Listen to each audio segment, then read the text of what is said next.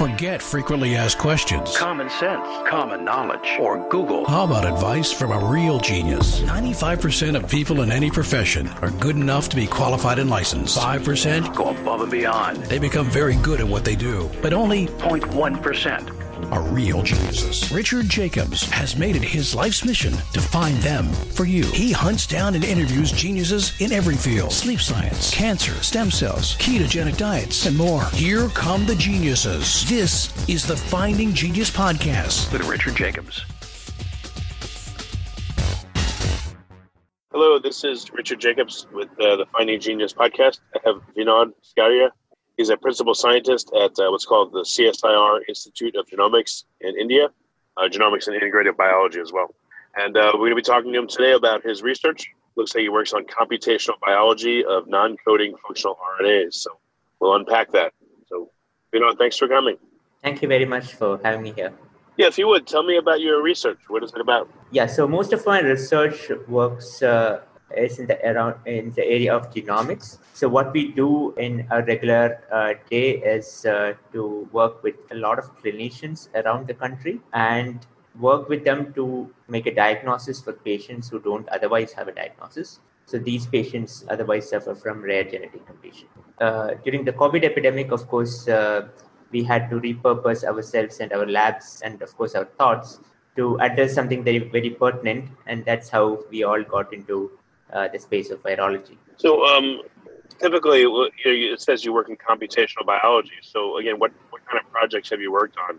Let's get a little bit more into the details of it. So what we do in computational biology is essentially look at the genomes or the proteomes of organisms on the computer. Well, my initiation into virology started during my PhD years, where we worked on a class of small non-coding RNAs called microRNAs.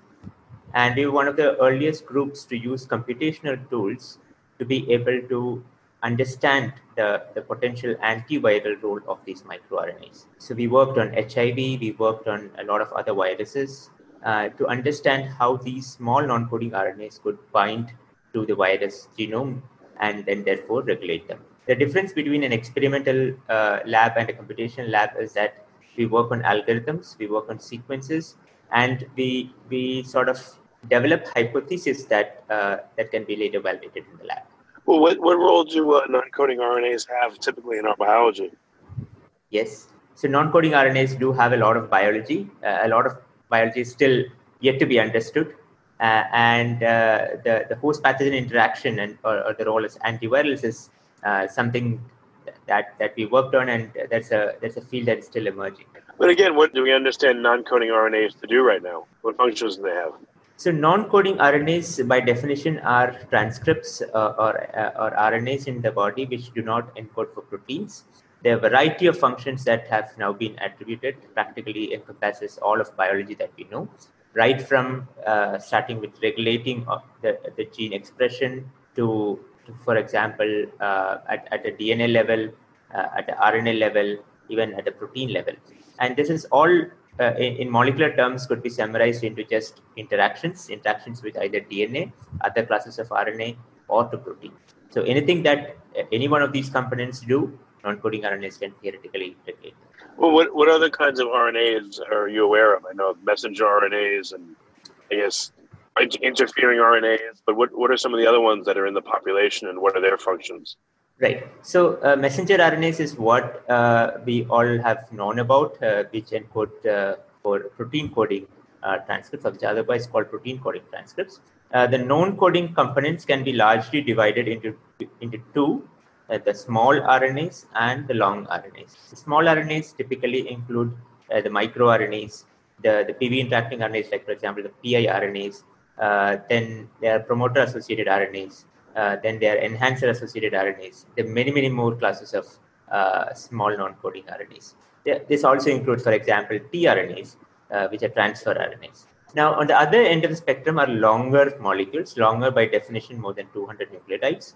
This includes many other classes of non-coding RNAs, which include the long intergenic non-coding RNA, or the link RNAs. The LNC RNAs are the long non-coding RNAs, and so on and so forth.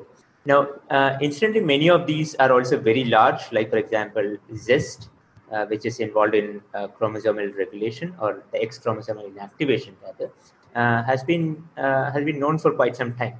So and today there are close to around 28,000 odd long non-coding RNAs which are now known and have at least a function annotation done at least by computational tools. So now that you've turned to COVID a bit, you're trying to find ways for non-coding RNAs to actually bind to viruses that have entered a cell? Not really.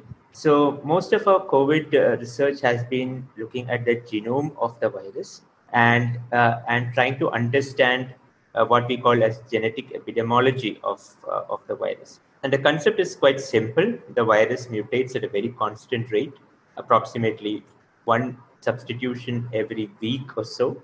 And then therefore, between transmissions, the virus mutates.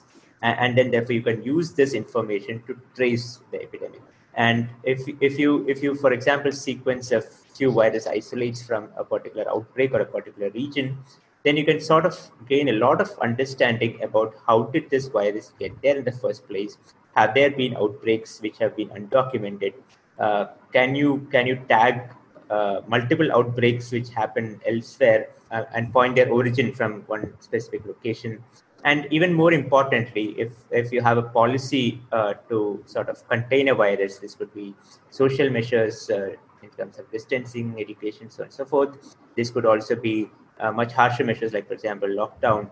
Now you can also evaluate the effect of these interventions in terms of the dynamics of different lineages of virus that come about. So that's what we do. So you're sequencing SARS-CoV-2. Have you done the full sequence? I guess it's about 30,000 base pairs. So you've seen literally the whole sequence?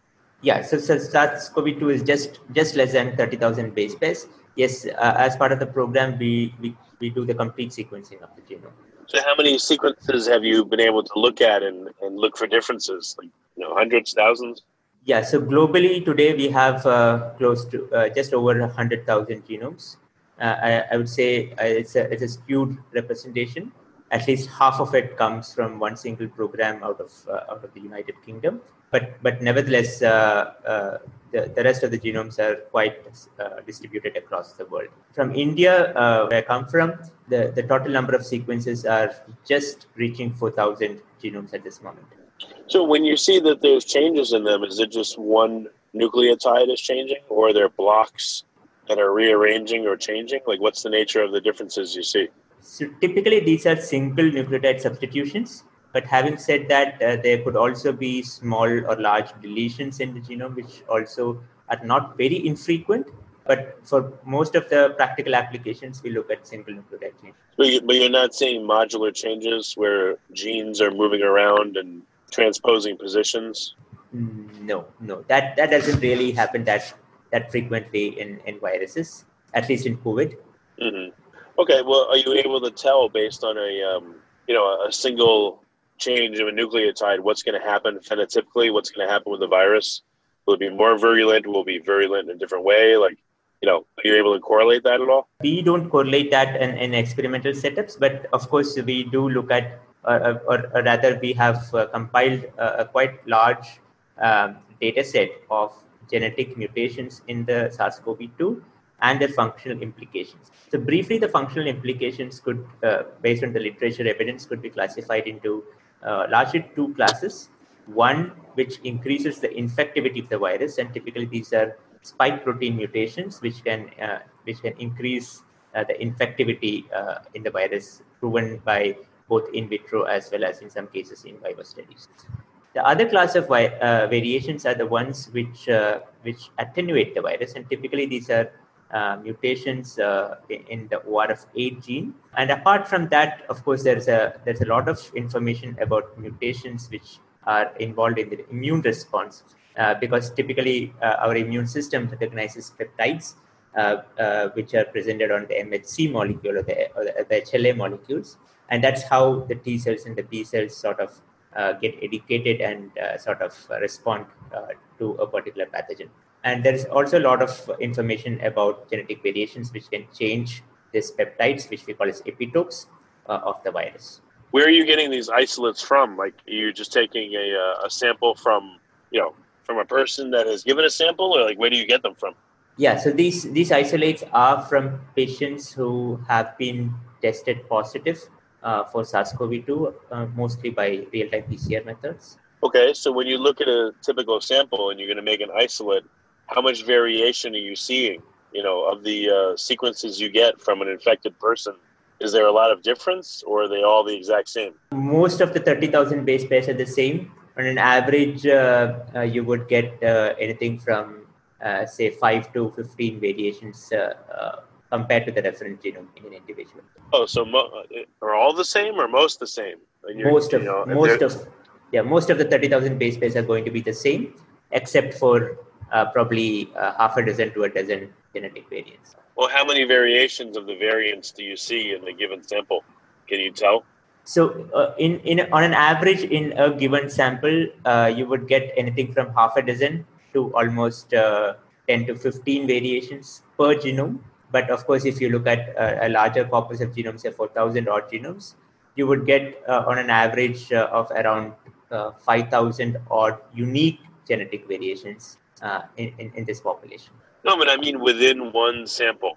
Within one sample, it is going to be approximately half a dozen to a dozen genetic variations. And what percentage of the population do they represent? Is there like a master fittest type, or one that is dominant, and then there's just a low percentage, like 1% variance, or what do the numbers look like?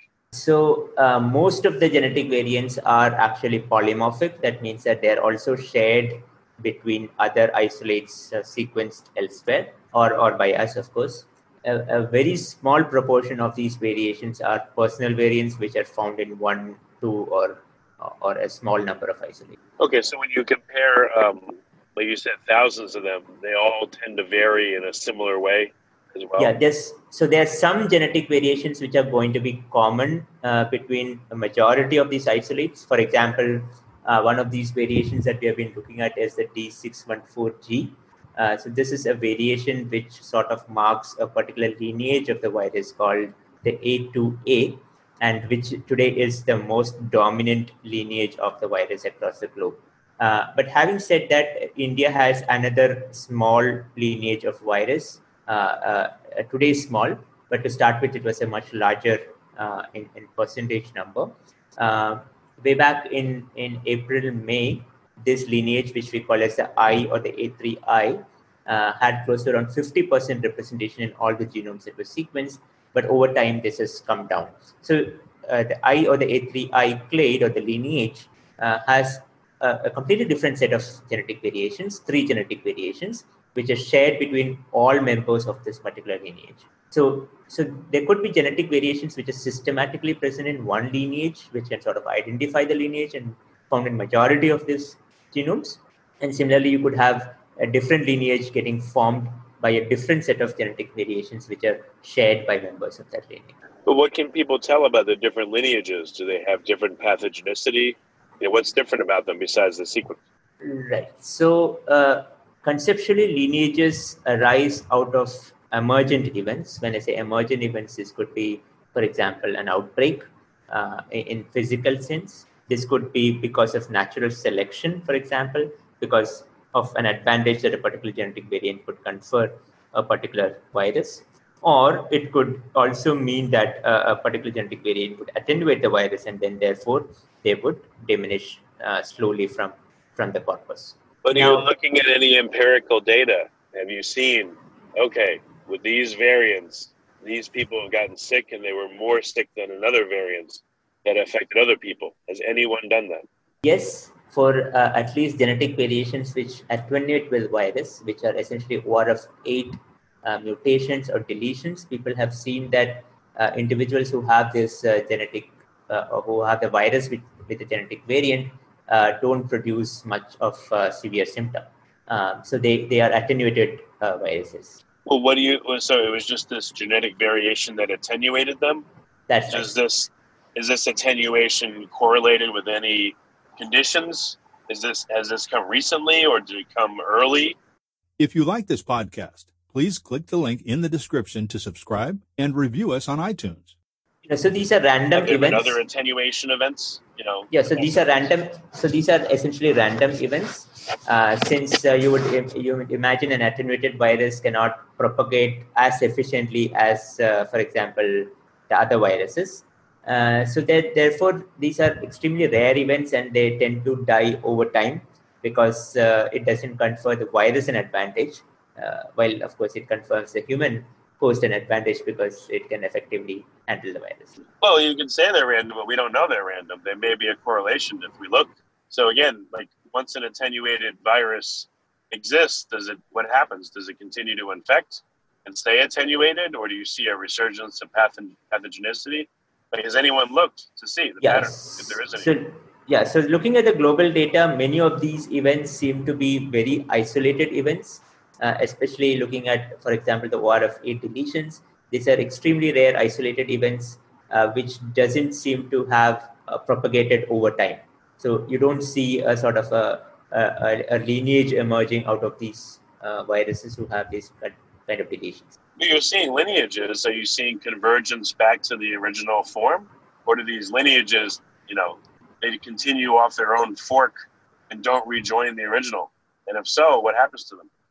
Yeah. So lineages typically fork on and on and on. But having said that, there are genetic variants. So if you look at individual genetic variations, there are, of course, genetic variations which tend to recur in multiple lineages, irrespective of what lineage they originated from.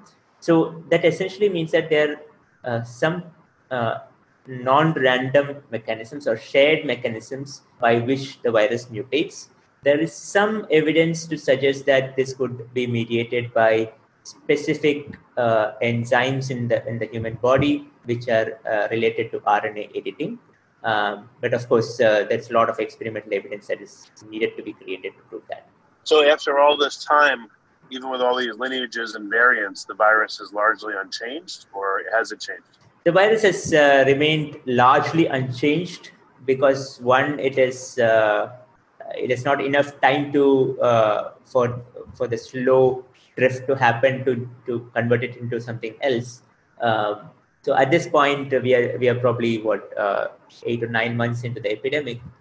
It's not enough time to mutate the virus so much that it has changed into something else. Well, you said one variation happens a week. That's right. So if we take 8 months, that's 32 weeks. That's 32 variations if it keeps to that schedule. So that's 0.1%. Is that enough to make a big difference, or like how much time do you think it'll take? So essentially, the big differences are not really dependent upon how big is the mutation or how many number of bases that change. The big differences happen in small changes. Typically, for example, the D614G is essentially a mutation in the spike protein, which initially computational evidence has suggested, and later experimental evidence has also suggested that it can bind quite effectively to the receptor sites. So there are small changes which actually make big differences, because at the end of the day, all of viral pathogenesis is based on molecular recognition in terms of first the virus identifying the host protein and latching onto it, and second, of course, a set of viral proteins which interact with the host to modulate a cellular function. So at the end of the day, it all boils down to molecular recognition, and any genetic variation which can perturb any part of this molecular recognition could have actually a big effect. So you don't need to expect that the entire genome needs to change. Just small genetic variations could actually make a big difference. Well, if it doesn't matter the size, it just matters what has mutated and what has changed. Again, what has changed in the virus? You said the spike protein is able to bind a bit better to what the ACE2 receptor, is that the change? Like, what other changes have you observed? When the virus emerged, so one of these genetic variation was this lineage-associated genetic variation, which we call the D614G.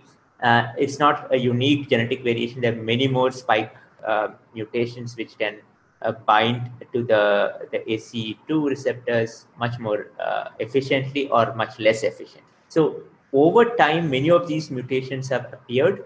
And of course, like all viruses, if something provides them a an advantage, they tend to emerge much faster.